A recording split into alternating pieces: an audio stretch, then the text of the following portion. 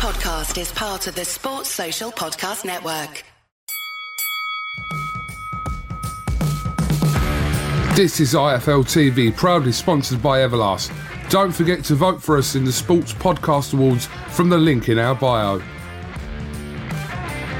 This is Eubank JR for IFL TV, proudly sponsored by Everlast.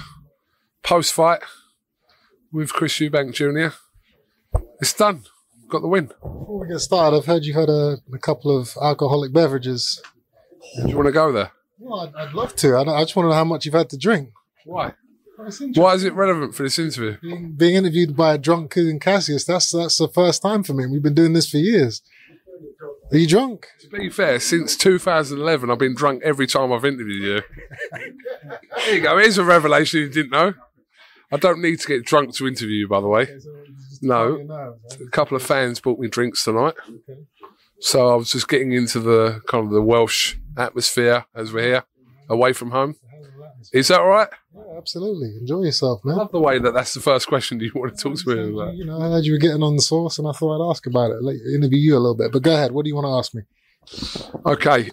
Your assessment of your own performance tonight. Domination, which is what I said I would do. Dominate him. Punish him. Make him pay for what he said.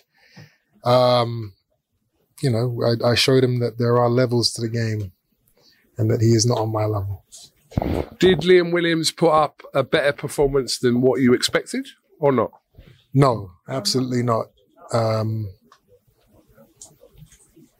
Yeah, you know, when he got hurt, he didn't, you know, I saw it in his eyes and in the way he was fighting that he didn't want to be there. I wasn't actually expecting that. I thought, you know, when I watched him fight Andrade, he kind of, you know, when he got rocked or hurt, he kind of, that spurred him on a little bit. You know, with me, he knew this is the beginning of the end, and it wasn't going to stop. Can we talk about all the knockdowns that occurred in the fight? I actually lost count. 4? It's not bad. It's about right. Okay, so your recollection of those knockdowns? Just nice, clean, perfectly timed jabs, you know, that was actually the main thing I wanted to showcase in this fight, because I'm just so sick and tired of hearing people say I don't know how to jab, you know. I've seen it so much over the years. He doesn't have a jab. He doesn't have footwork.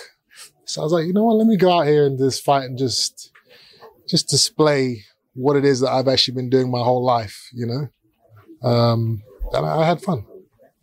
A question I asked you 3 days ago when we did our interview in a hotel room was, had you been more active in your career, would this have been a fight that you would have taken? You said probably not, if kind of things had gone how you would have envisaged in your head. But having had this fight now, what does this win over Liam Williams now do for your career?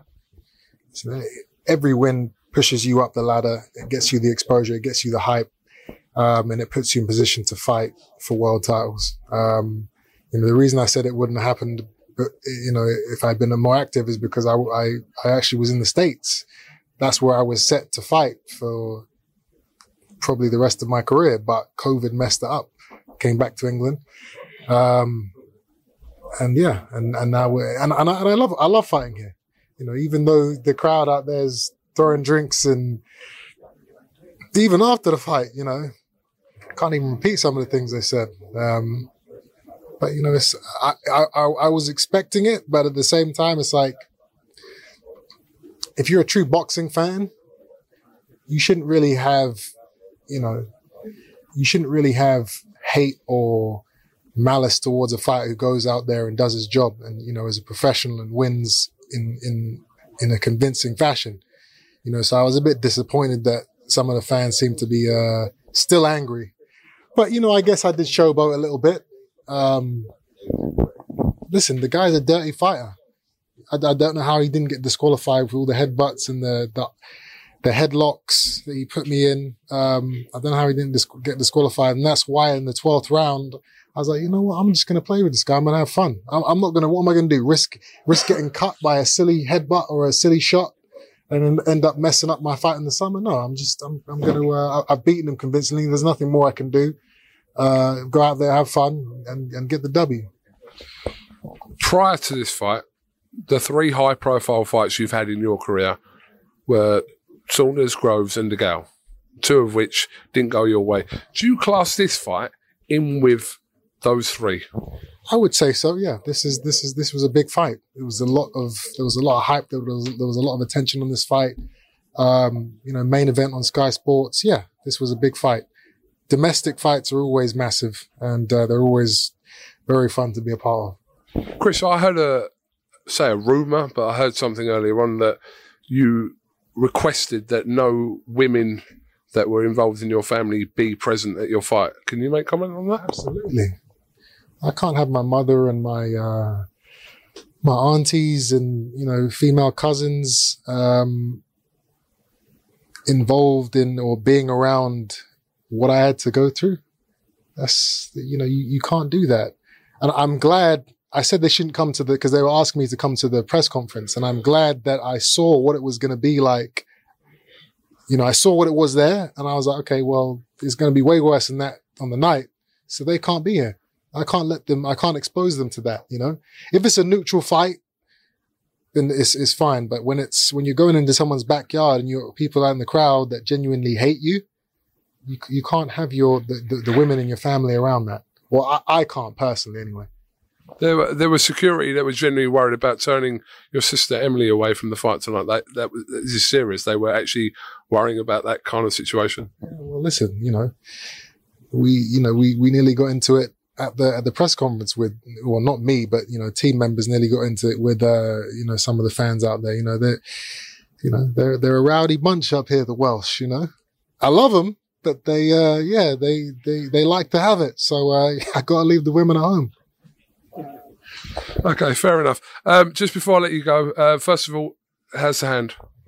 The hand's fine. Just a bit of swelling. Injured it in the 3rd or 4th round. If I didn't injure it, I would have stopped. I would have beaten him just on the jab. But maybe I'm happy I injured it because it enabled me to make the what I wanted to do last longer, which is punish him and make him eat his words, because he said some crazy things leading up to the fight, which I cannot forgive. Yeah, I do want to address that because obviously I saw some comments at the board. They're going to look into some of Liam Williams' comments talking about wanting to kill you, etc. What's your thoughts about that? Listen, that I don't care about that. You can tell me you're going to kill me all day. I'm happy. I'm fine with that. But when you start talking about family members and, it's disgusting, and people like that shouldn't be, they shouldn't be a part of boxing. It's just not good for the sport, even him telling me, telling the public I'm a dirty fighter, I'm going to use my elbows and he did it. The sick thing is he actually did it. He fought like the dirtiest fighter I've ever fought and didn't get disqualified. Elbows, headbutts, headlocks. Every time he's got me down up against the ropes, he's literally, I can feel him grabbing my neck and trying to choke me. I bit his hand one time. I just remember this. My head's down and he's put his arm around my neck and his gloves like gone towards my mouth and he's like choking me and I can feel it. And I went, and I bit his hand to try and stop him from doing it. I've never done that before in my life. I've never bitten somebody in the ring. But that's the type of fight I was expecting. I knew he was gonna fight dirty because he said he was. And that's another reason why I kind of just stayed off him in the 12th round, Didn't want to get cut, didn't want to get any stupid things happening. The fight was won. Chris, I don't know if you know, but Conor Benn just put a tweet out. Can we actually get the tweet up, please? He just wants to make it a catchweight. No. He wants to make it a catchweight. He's put a video, like a tweet and a video out tonight. Is it realistic, that? Yeah. So you can just see. What did he say? I fancy my chances at a catchweight. Yeah, listen. If the fans want to see it, if he can move up, Jesus. What a fight that would be. It would be, that would be incredible. The two sons, Chris Eubank Jr., Conor Benn. Who wouldn't want to see that? I'd want to see that if I was a fan. But the likelihood of it, I really doubt that it's going to happen anytime soon. I see that as something that's probably going to happen in years to come when, I've done everything I want to do at middleweight. And yeah, we want to have a bit of fun further down the line, but who knows? We'll see. Just finally, before I let you go, sorry, your team is actually like, is that all right? One more question? He's right? Drunk. Just give him a break. Am I holding it together though? Yeah, just about. One more. I'll let you know how many vodkas I've had after this interview. You talk about fighting in the summer. What's the target? What's the immediate target now that you will talk to your team about? I've said it. I want to fight for a world title. Put Triple G in front of me. Put Ryota Murata in front of me. Get me a world title shot. It's easier said than done. I understand that, especially with this COVID. It's hard. Put a big name in front of me. We want the big names. We want the names that the fans are going to get excited about. Chris Eubank Jr., thank you very much for talking to IFL TV. Appreciate it. I've had 19 vodkas since I've been here. Shots? No, 19 vodka and Diet Cokes. Wow. You are a barbarian. You think I'm doing well, actually, holding this together? If that's true, then yeah, you. If it's true, it's about as true as your microwave story, by the way. My microwave story is very true, but I don't know if that's true, then this is true. I've had 19 vodkas. Anyway, have you got anything else you'd like to add before we finish? No. I'm done. I'm happy. Gonna go back to England. Go back to England. It's crazy to think I'm in a different country right now, and celebrate. Congratulations, and onwards and upwards. Absolutely. Thanks for listening to the IFL TV podcast, sponsored by William Hill in association with Lonsdale MTK Global. Sports Social Podcast Network.